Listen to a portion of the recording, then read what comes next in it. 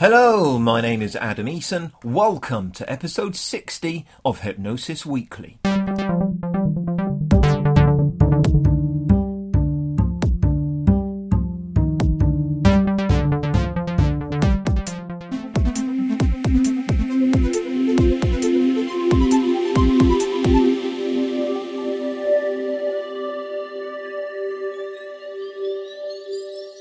Hello, Hypnosis friends, and a very warm welcome back to Hypnosis Weekly. Once again, in my own highly biased opinion, I think I have a festive season showstopper lined up for you today. Yes, indeed, I've been away teaching, training, educating, but I'm back here now.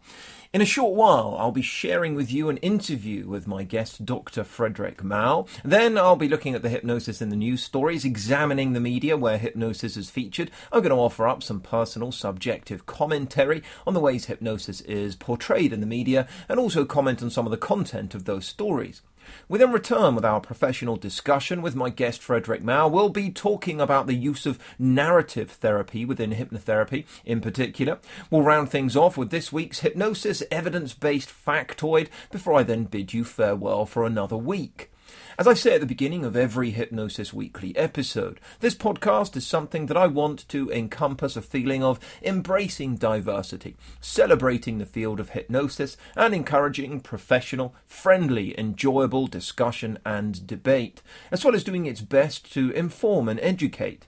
I do not share the same stance as most of our guests, and at times have major differences in approach and leaning, but all are incredibly lovely people who I'd happily talk with until late in the pub, and all of whom, following their time here on Hypnosis Weekly, I have a great deal of respect for. If you have questions, queries, thoughts or feedback, do get in touch via the Hypnosis Weekly website. All the references made and the discussions, along with related links, are posted at each episode on the website www.hypnosis-weekly.com. That's just Hypnosis Weekly with a hyphen in the middle.com. You can add your thoughts, comments, and make any suggestions there too. Please do share this podcast on Facebook, Twitter, and anywhere else to help us reach more of the hypnosis community. It's greatly appreciated. If you enjoy this podcast, then please do give us a favourable rating, perhaps even a review at iTunes, and I'll be your BFF if you do. So first of all today is this week's interview. When I was at the UK Hypnosis Convention recently, I boldly and proudly wore a bow tie, one to present my lecture in during the day, and another one when delivering my keynote presentation at the gala dinner. There was just one other man who wore a bow tie that entire weekend too. And not only was there just one other man teaching and having fun wearing bow ties that had been tied by hand as well, not clip-ons, but someone else wearing bow ties with aplomb in a very comfortable, debonair manner. And that other man was my guest today, Dr. Frederick Mao. I tracked him down at the event. We chatted as much as we could do, and I invited him onto the podcast, and I'm delighted that I did. Frederick is someone I find very easy to like, and who I found to be thought of very fondly by everyone who knows him that I encounter in the hypnotherapy field. Therefore, for now, get comfy, my friends, turn up the volume, sip on your tea. Enjoy this week's interview.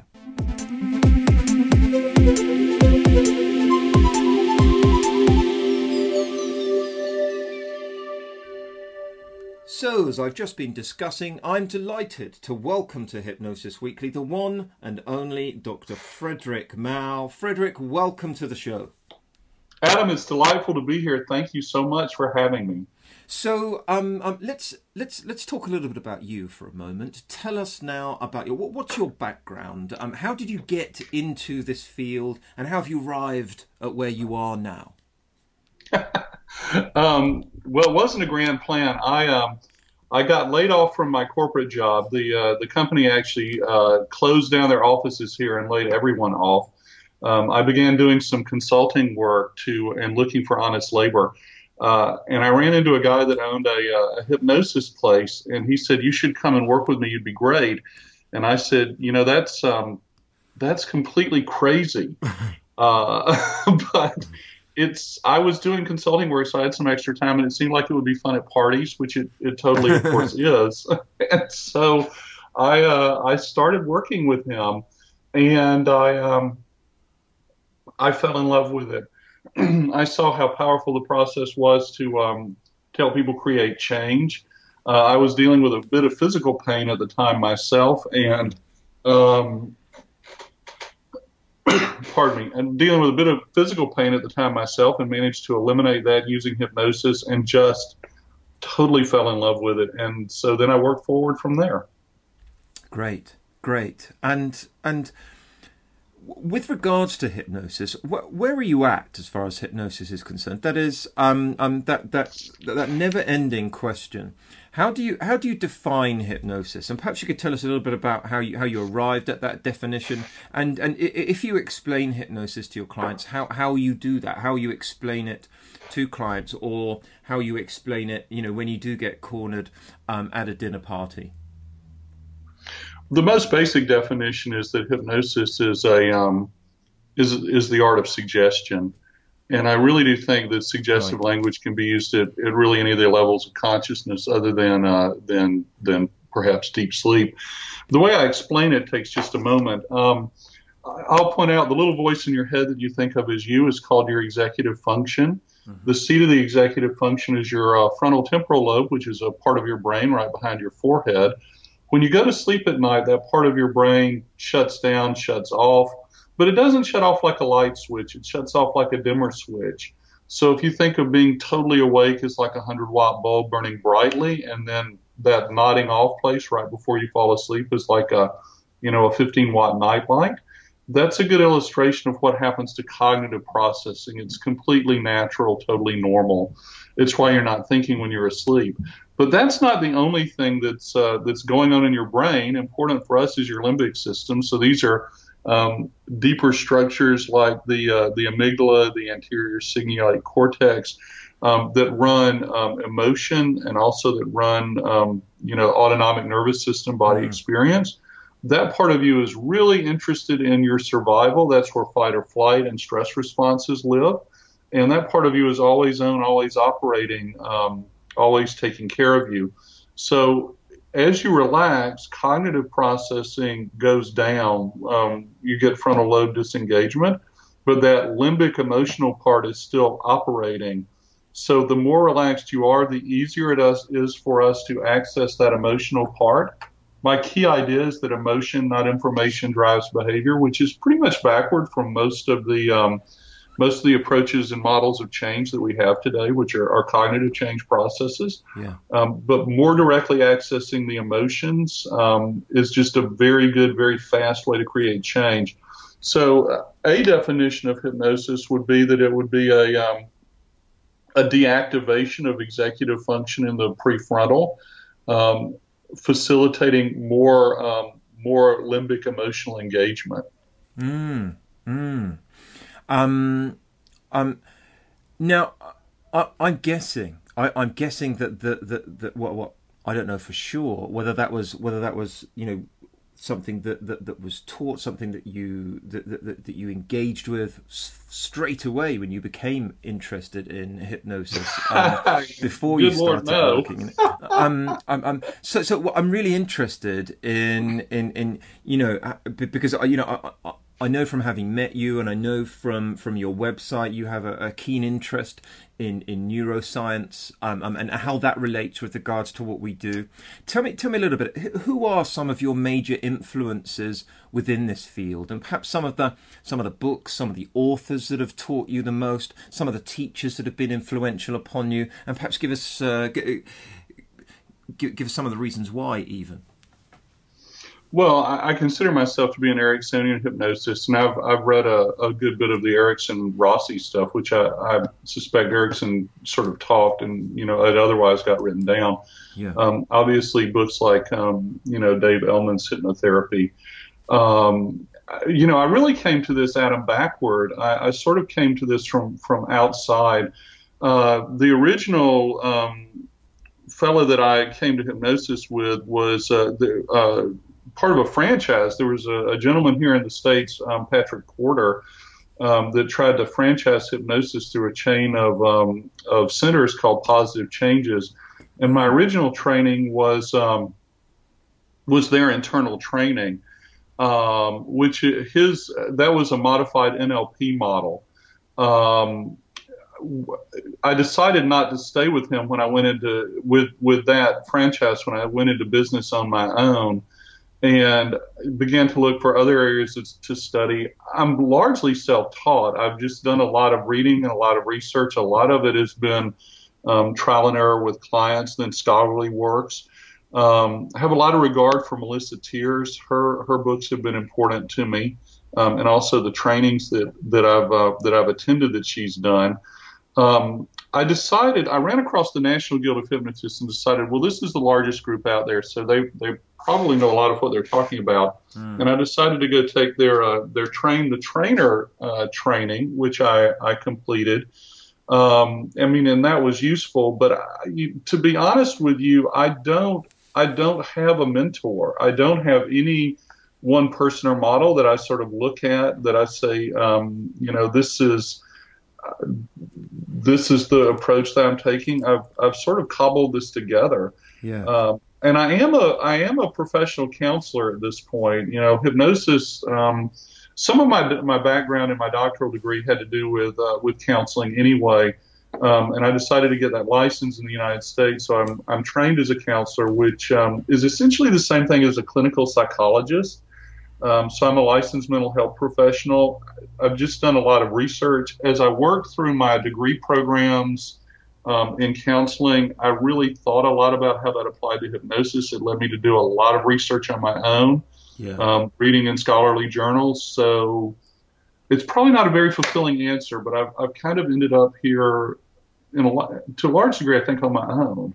On the contrary, I find it to be a very fulfilling answer. I love the fact that the mindset and the approach to study that you had, based upon having doctoral studies under your belt already, was something that enabled you and mobilized you to explore this field and create an approach that is your own. Some components of which we're going to discuss in some detail later on, which I'm really excited about. With regards to the years you've been working in this field and throughout the research and the application of what you've been doing, what's been one of the most impressive applications of hypnosis that you've directly witnessed, Frederick?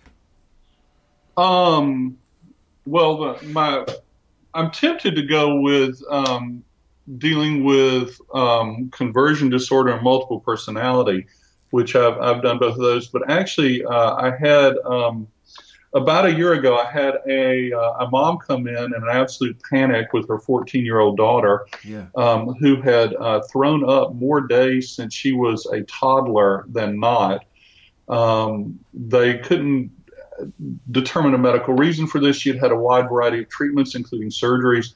It didn't fit the criteria for an eating disorder because the onset was years too early, and also the girl didn't have any body image issues or anything like that. My suspicion was that this limbic behavior of throwing up had been locked in emotionally.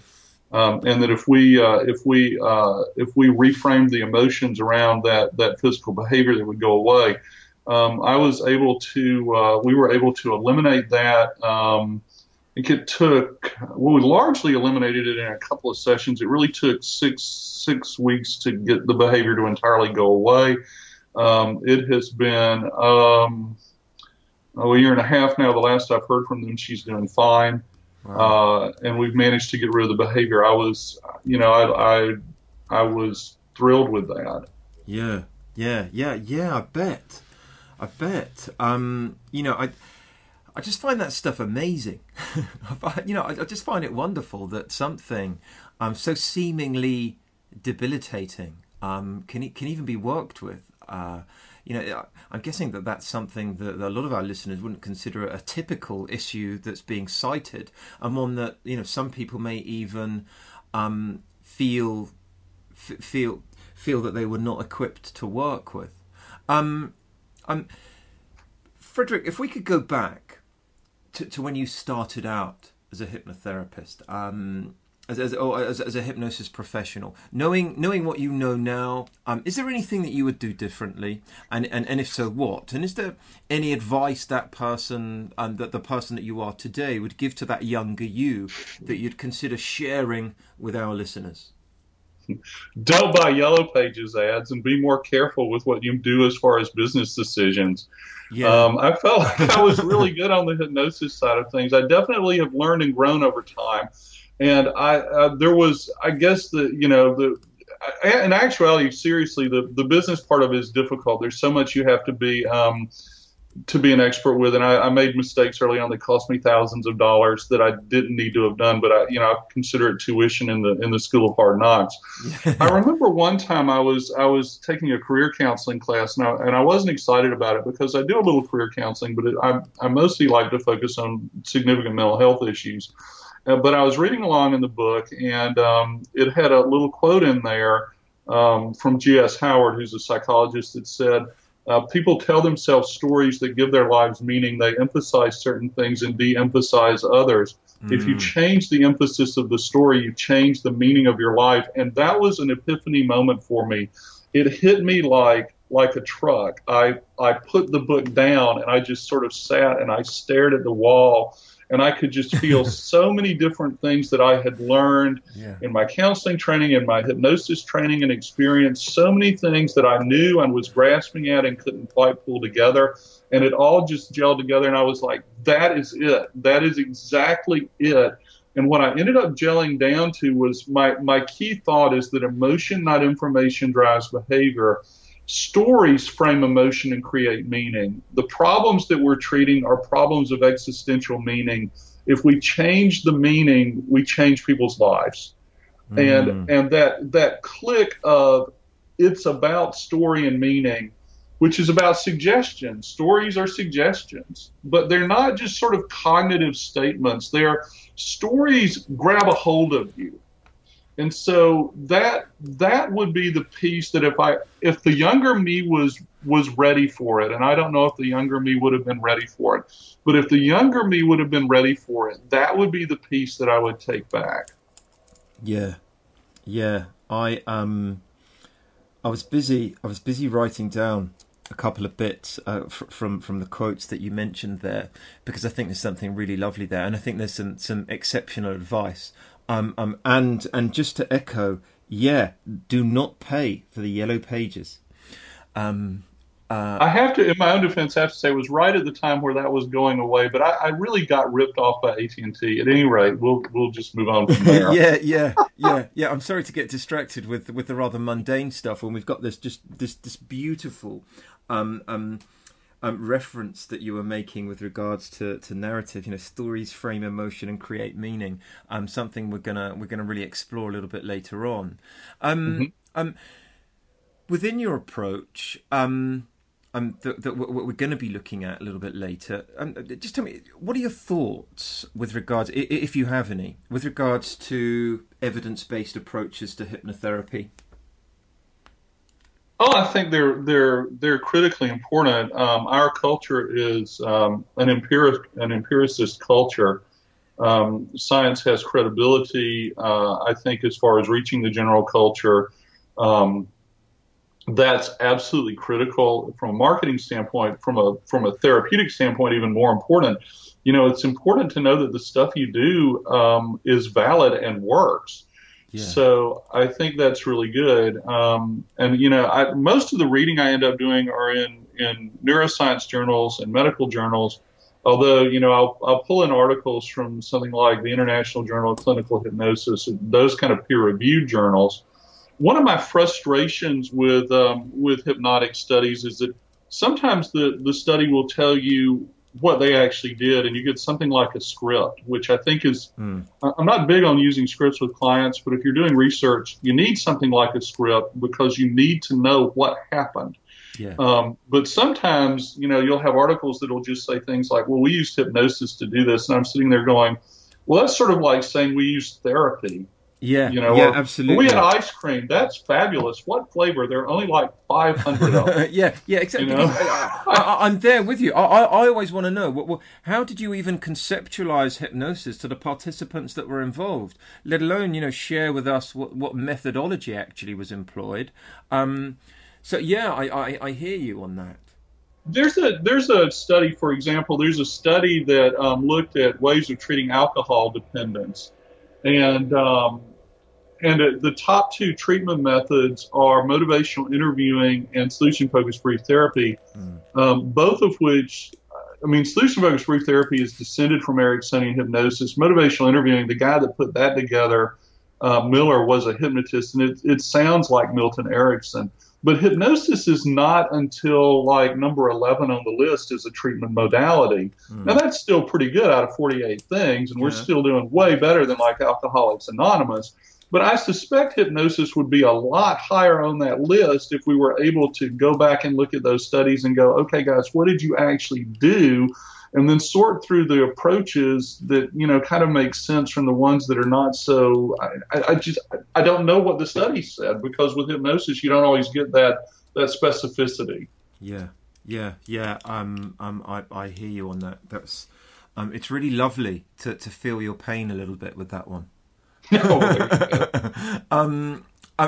Tell us, Frederick. Obviously, we're going to be speaking to you a bit more a little bit later on in the show. But for now, where can people go to learn more about your work, your approach to hypnosis, the books that you offer, and things like that? My website is watermarkcolumbia.com, Columbia. I'm in Columbia, South Carolina. I kind of regret that I selected a website years ago that has a geographical location in it, but it is what it is.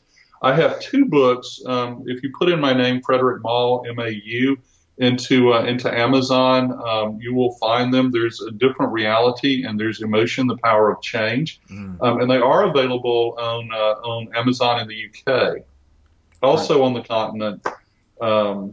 So, yeah, you can find them. You can easily find them available there. Brilliant. Brilliant. And there'll be a link to the website, watermarkcolumbia.com, where you can also find and have an explore around, because you'll find fascinating information on those books that Frederick just mentioned there as well. Frederick, for now, thank you ever so much for that. We will be back with Dr. Frederick Maul in a few short minutes' time.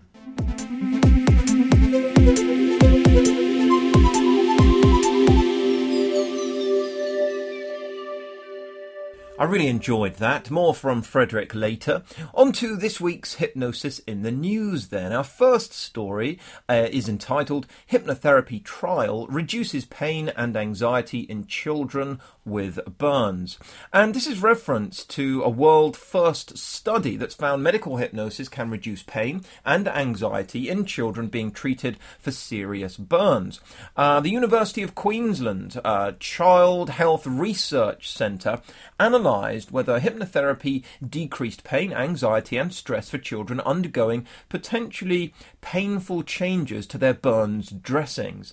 The head researcher, Mr. Chester, says children in the hypnotherapy group reported 70% lower pain and 67% lower anxiety scores on average, compared with those receiving standard care before their second dressing change. Before the third dressing change, the hypnotherapy group had 90% lower pain and 84% lower anxiety.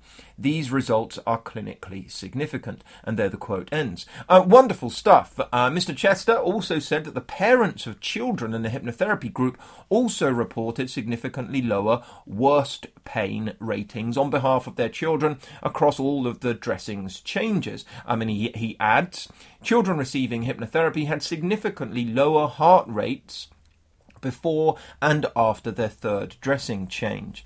He goes on to say that previous research had shown that adults with burns benefited significantly from hypnotherapy through reduced pain and anxiety, lower medication usage, some of the stuff that we've actually covered here before. But I really enjoyed the quote that he said at the end: if more clinicians were trained in hypnotherapy, we could reduce the stress for many children, their families and the hospital staff who treat them. Hurrah for this study. Hurrah for this piece that's made its way into the media. I've been and had a good read of the study, and it makes for some fascinating reading, and it's great stuff. Our second story this week is entitled Look Into My Eyes. Ugh. That's the start of it. You know what? The reason that I just do that groan is because, I just think it's such an easy thing to say, look into my eyes.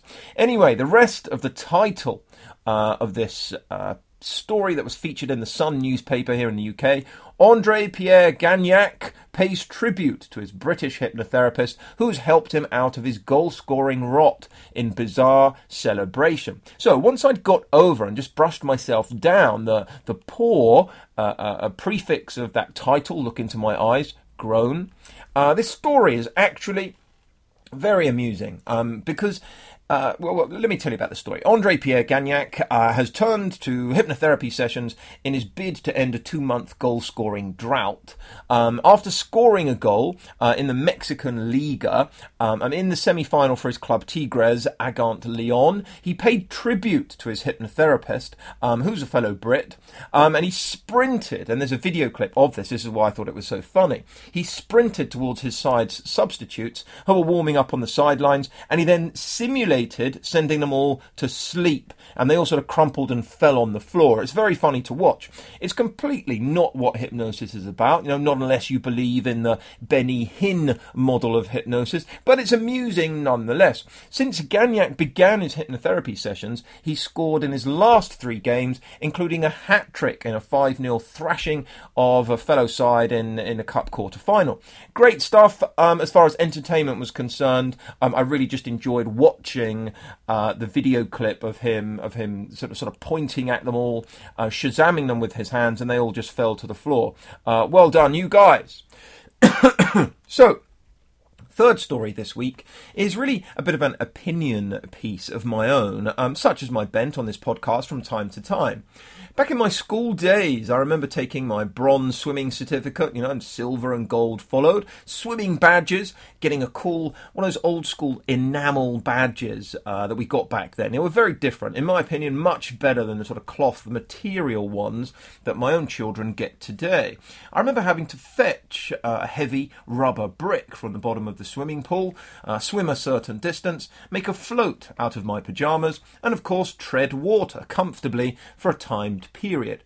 And this is whereby you'd safely paddle to keep yourself afloat, but even though you weren't going anywhere. And this notion has since become an idiom. As you'll know already, when someone is treading water, the idiom suggests that they are being active but are not making progress, though they are also not really falling behind. And I dispute that by treading water you are not falling behind when it comes to being a hypnotherapist. And let me just explain that. For example, earlier this year, my youngest, my daughter, was 3 years old, and we had a wonderful birthday weekend celebrating. At her party, I was chatting away to one of the other dads there as we attempted to decipher whether the screams coming from the soft play area were screams of fun and joy or screams of children being mortally wounded. He mentioned to me how much he was looking forward to his children being older, and he painted this wonderful picture of how his life was going to be when they could discuss mature topics, do different kinds of activities, and the children would require less hands-on attention all of the time. And I thought it was great. They had a positive image of how he wanted to be. However, he told of how he struggled to enjoy the children at this young stage of their lives, and he found them exhausting. So he was going to sort of skip through these years in a bit of a haze, as far as I could tell. But you know what? I'm excited about those future days too, but they're not going to be without challenge. No age range of children is going to be without any sort of challenge unique to that time of their lives. What about learning how to make the most of now, though? Learning to love the stage that your children are at is learning to enjoy being alive. Go wishing your life away. That's what I wanted to tell him. Life is happening right now. Learn how to enjoy it, how to make each moment count, no?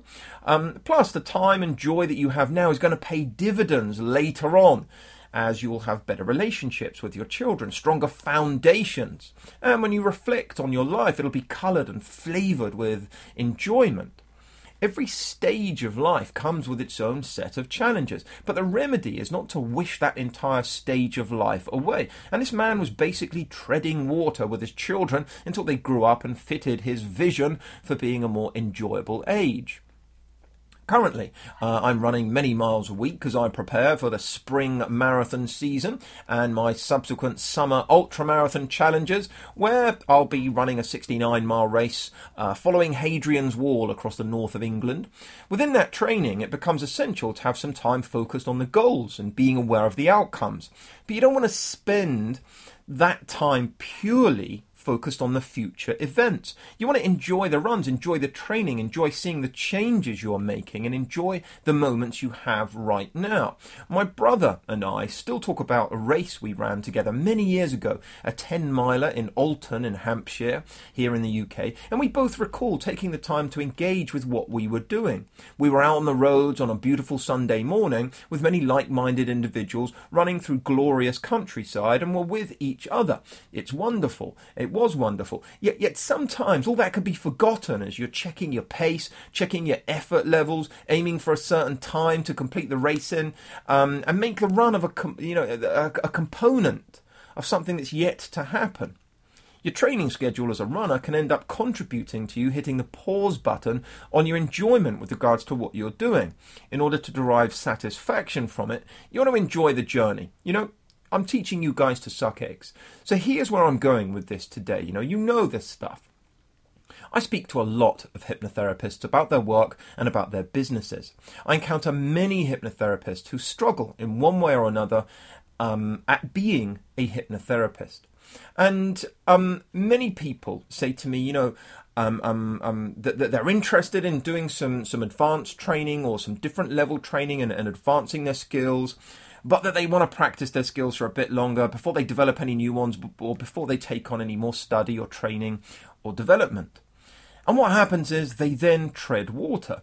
They struggle to get to the place that they really want, and they start to doubt that it'll ever be possible. Instead of treading water, they could have invested their energy, their time in their own development and learned how to build an effective business, for example. The same is true of, their knowledge, their skill development. I think the best thing that you can do with your business, as I've mentioned on a previous episode of this podcast, is to astonish people, to engage them and serve them so well that they're going to tell people about you and what you do. But many people, within their initial training, they've learned about continued professional development, but just pay lip service to that notion. Once a hypnotherapist has completed a diploma level training, typically they think that's going to see them through forever, and they've now learned what they need to learn in order to be a successful hypnotherapist. Having invested time in a diploma course, expended effort, and of course spent money in that initial training, our budding hypnotherapist now believes he or she is entitled to a career. You'll do better, of course, if you're good at what you do, but there's more to it than just, being a diploma-level hypnotherapist. Learning how to create a hypnotherapy business as well, learning how to enjoy the business development aspects of it too. Too many hypnotherapists that I encounter are merely treading water, focusing off out into the distant future, hoping and grasping that things will change. Yet taking decisive action this very day, here and the now, is what's going to make your career. Investing time, resource in developing yourself and your career to realise the dream that you had when you first set out. Treading water may feel safe, and though we may not be moving forward, we may think that we're also not falling behind. But as I said earlier, I dispute that. When you're not actively taking the right kind of action to build an effective hypnotherapy business, to be developing and honing your hypnotherapy skills and knowledge, you start to lose enthusiasm, you start to feel weighed down by it, you start to find your business a chore rather than having the excitement you enjoyed when first studying it, and perhaps your clients aside from all of that, are not getting as good a service that they can be getting elsewhere. But essentially, you are falling behind. There are many out there who are thriving in this field and who are rediscovering each day the same level of joy that they had when they first chose to work in this field. The longer you thrive, the easier it becomes to thrive. The longer you tread water, the more your business tires. Instead of treading water, you run the risk of drowning. You can't just let yourself float. You'll lose control and become prone to the whim of the current or the tide. You want to swim strong in the direction of your dreams, or express yourself beautifully like a synchronized swimmer. How's about that for the development of metaphors, huh? Importantly though, my message is simple. As a hypnotherapist, you stop treading water. Okay, links to the media stories that I've talked about today are listed under this week's podcast entry on www.hypnosis-weekly.com. Next up, we have this week's professional discussion, and I welcome back Dr. Frederick Mao.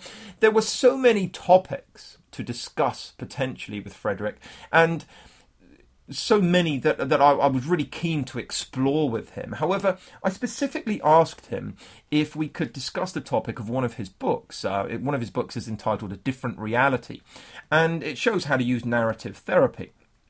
It's not something that any of our guests have really spoken about in any great depth here on a previous episode, so I thought it would be really nice and something different and fresh to be discussed, and I was delighted when he agreed to do so. So, narrative therapy. What it is, how it fits into what we do as hypnotherapists, and much more besides. That is what we discuss here. Here is this week's professional discussion with Dr. Frederick Mao. Enjoy.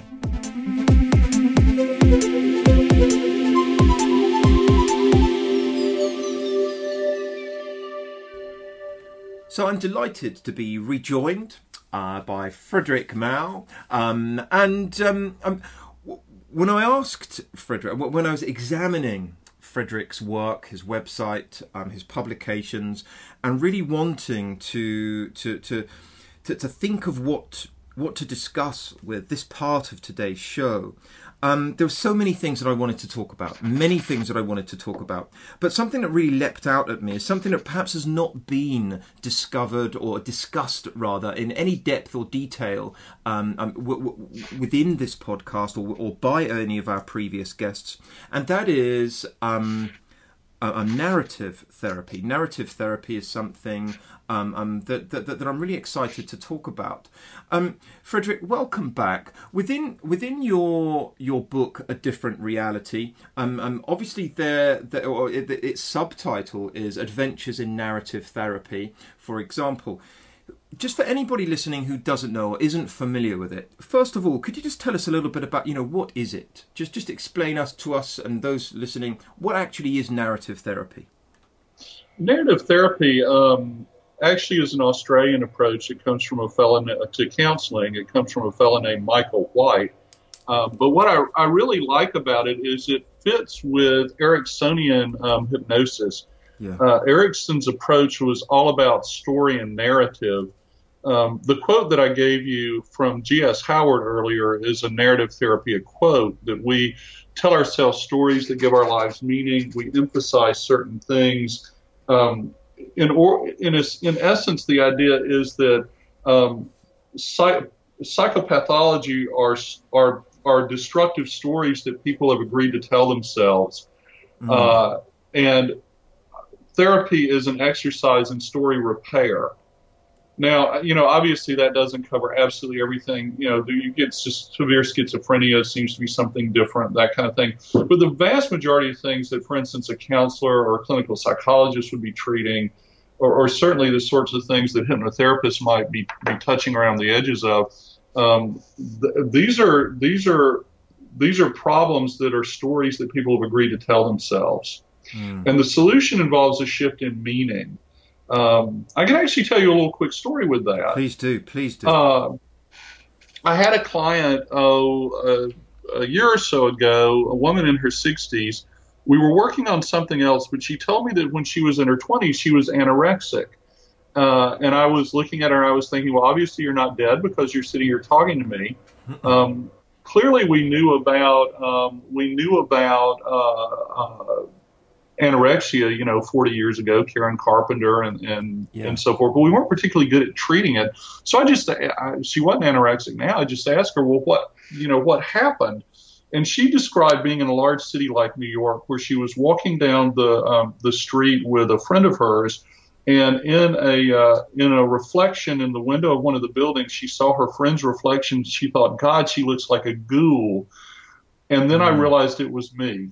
That was what she said. And then I realized it was me, and I couldn't be that. And I never had a problem with it again. Now, the thing that's interesting about this story is that, this is a woman that's got mirrors around her house. She's obviously, getting dressed, getting showered, combing her hair. Anorexics look bad, but they don't see it. And when she saw it at an emotional level, there was no new cognitive information. She didn't learn anything new. No one told her anything new about how, that's going to cause your organs to shut down and stuff.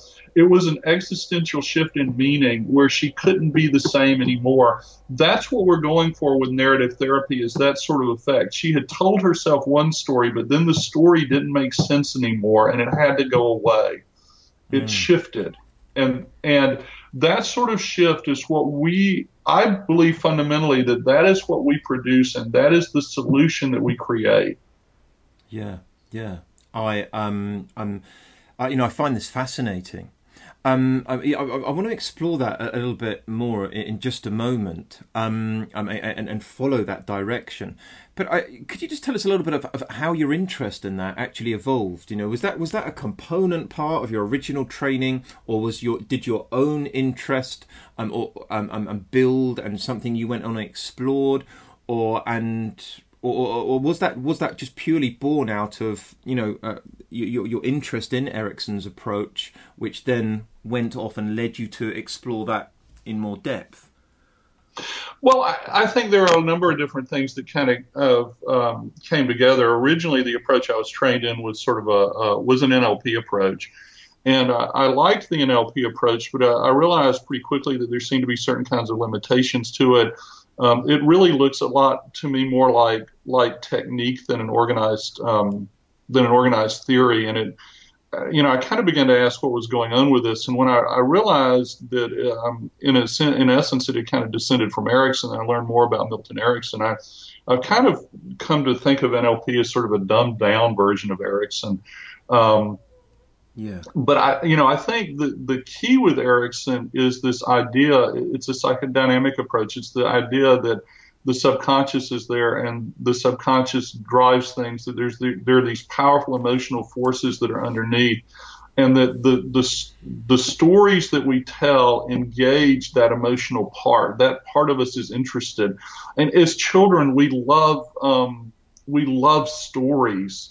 Our religions are about stories. We don't, people don't tend to love theology, but they can love stories about Jesus. I mean, there are lots of different things that you see in our narratives. I mean, stories even today, we have these cultural narratives.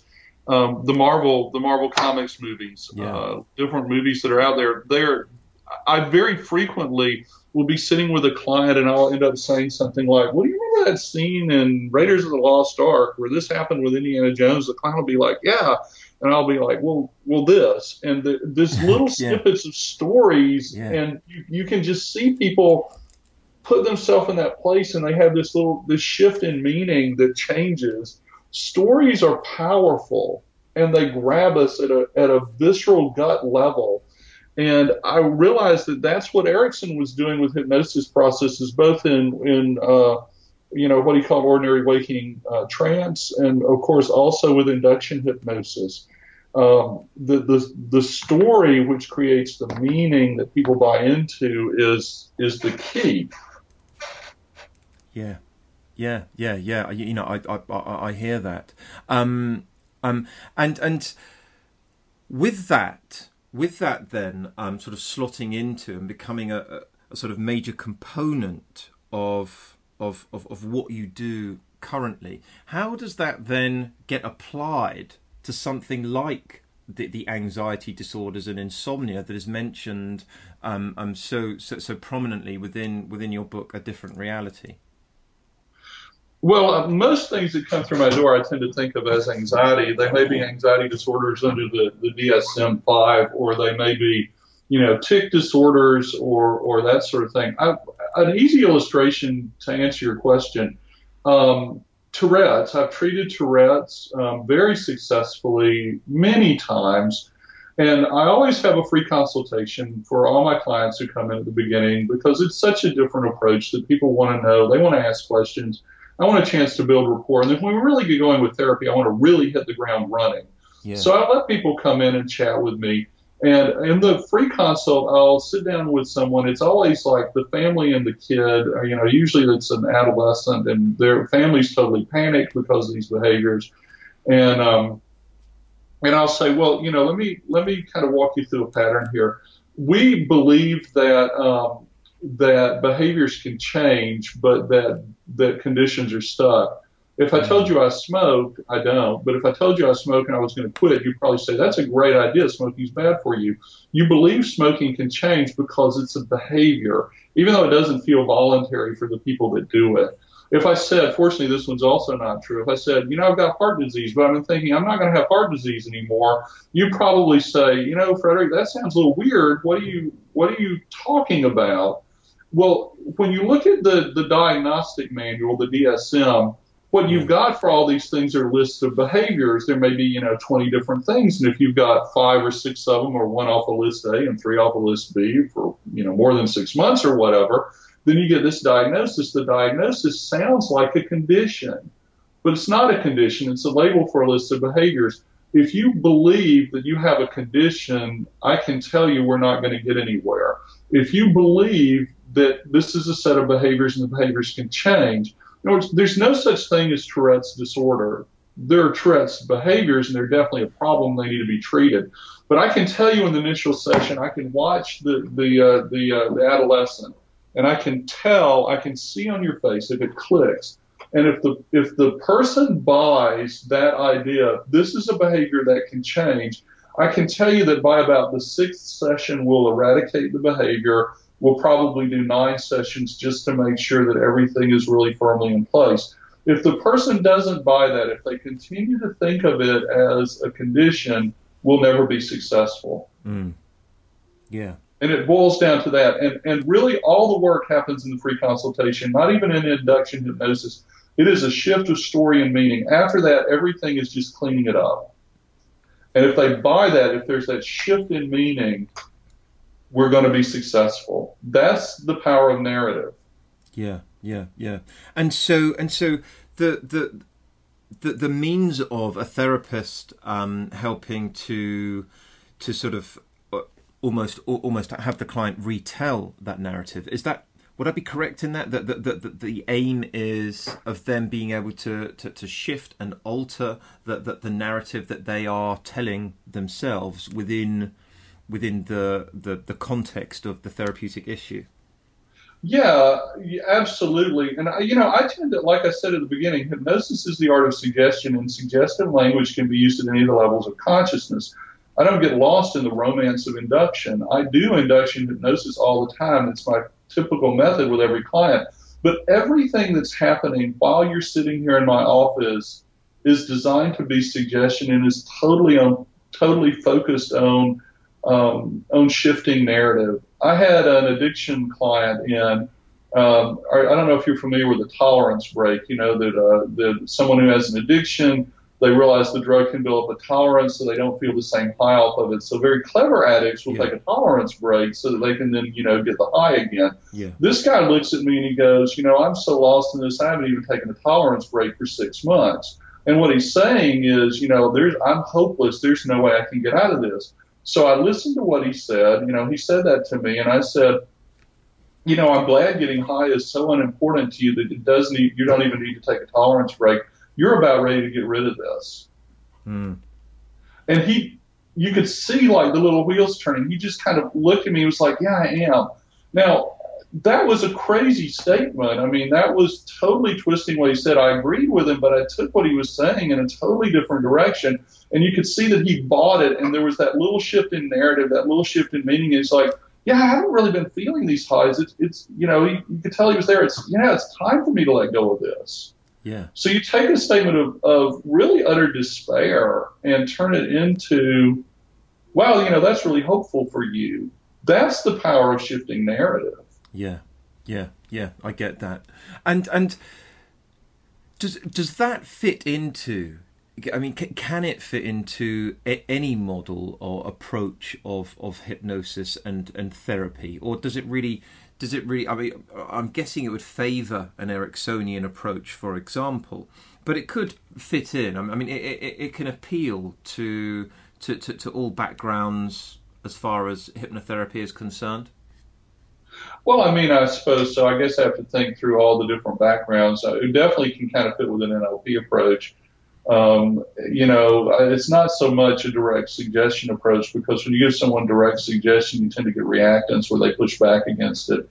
Narrative is about soft selling things, so it really is an inferred or an indirect approach. Yeah. But anything that's an inferred or an indirect approach, confusion is a big part of using narrative approaches.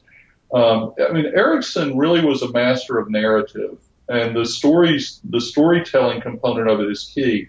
I think there are a couple of places where people fall down on Ericksonian hypnosis. One, they think it has to take a long time. No. These are very brief interventions where we go out and work with it. Another thing is the idea that you're going to follow Erickson's stories. Well, seeing Erickson's model is worthwhile, but you don't go use Erickson's stories. They're dated, and they were specific to his life and specific clients.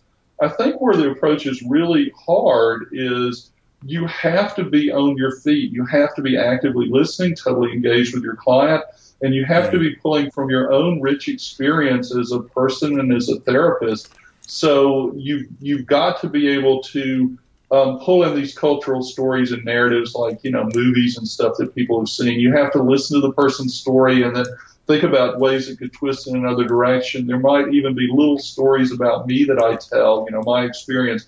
It's not my therapy session, it's my client's therapy session, so you're always careful with sort of self-disclosure. But when there's a little bit of a personal story that can I look at these little micro stories that you tell as ways of sort of throwing different light on things. Yeah. And then within the hypnosis process itself, I mean, essentially what I'm doing is I do a lot of confusion. I do a lot of guided imagery and visualization, and seeing things differently. I do a lot of just suggestive imagery. And I tend to think of the processes as sort of like impressionistic painting. An impressionistic painting doesn't actually look like Paris in the rain. It just sort of evokes the emotion of it. So I want to sketch enough of a story to set up a framework, but then I know the client is going to fill in the details. And I see my clients come up with solutions that I would never have thought of that are totally beautiful and completely work for them. So I sort of take them into the story, and then I kind of sketch things in a way that allows them to fill it in. It's not a cookie-cutter approach, But I like that. I like that. I think individuals get an opportunity to draw upon something that is, of course, really going to be really client-centered, and the fact that you get to incorporate modern cultural referencing and so much more besides, it really appeals to me. I really like that. With regards to people that are listening, what can hypnotherapists, for example, expect from the book, A Different Reality, Frederick? Well, I mean, what we were just talking about, there are a couple of perfect examples of what we were just talking about in the book. One would be, and thank you for mentioning my book, one would be the three doors process at the beginning. This is a process that is about handling stressful situations differently, and it's a simple metaphor, but it invites people to think of a situation that's been stressful, difficult, a problem, and then invites them to step through a doorway and see themselves handling it differently. And we do this 3 different times. The third time is, with a bit of humor put with it. just so that the person is kind of thinking about wild possibilities. The next process in the book is a fading photographs process, which is about letting go of past emotions that are problems, that are coming into the present and creating havoc, but then also going back into the past to grab exceptions and positive emotions where things have gone well and to pull them forward. I don't know what the past vignettes are that they're going to be fading out. I sure don't know what the positive emotions are that they're going to pull forward. Both of the processes give that sort of open language that it seems like I'm saying something when I'm really not, and it allows them to kind of pull in their own thought, their own change. So the book gives a good illustration of how to do this kind of stuff. Yeah, yeah. And how is it being received by hypnotherapists? I guess that's a challenging question for you to ask, for me to ask you, rather. Well, people love my books and they buy them. Yeah. The feedback I've had on the books has been very, very good. I really, Adam, it's kind of interesting. I enjoy hypnosis and hypnosis conferences, but I really tend to think of myself as a counselor. And I'm involved in that world as well. And I know that with counselors, the books have really been earth-shaking because all of those people have had have an hour on hypnosis somewhere in their graduate training that they never really took seriously. And then when I go out and I demonstrate the processes, and I'm the keynote speaker at conferences and stuff, you have 500 people sitting there, and you demonstrate a process in front of them, and they're blown away with the power of it. Yeah. So I know in the counseling world that the books have been phenomenally well received. Yeah. And we are going to have a link to the page on your website where people can go and read about A Different Reality. And Frederick, thank you ever so much. We're out of time today. Thank you ever so much for coming, talking about that. If people want to learn more information with regards to Frederick, his approach, his books, and in particular narrative therapy, which I'm fascinated with, watermarkcolumbia.com, and you can have an explore and you'll find out more about all of that. Frederick, my thanks to you for coming and being my guest on this week's edition of Hypnosis Weekly. Adam, thank you so much. I really appreciate the opportunity.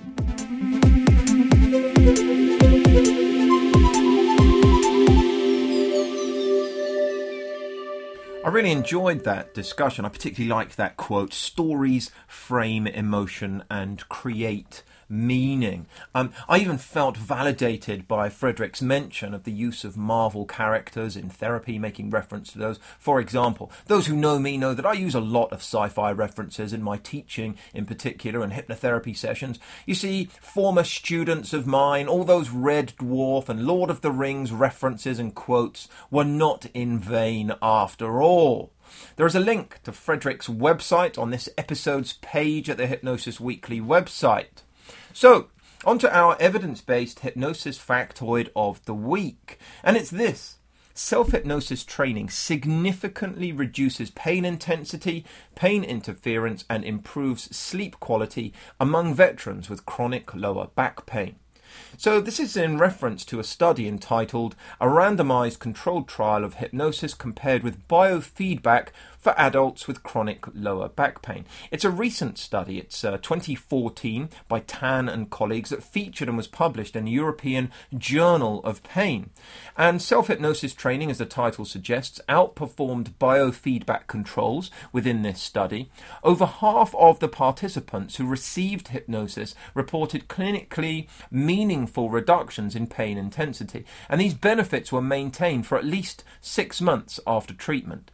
Interestingly, the findings indicated that 2 sessions of self-hypnosis training with audio recordings for home practice may be as effective as 8 sessions of hetero-hypnosis treatment. And the findings have important implications for the application of hypnosis treatment for chronic pain management.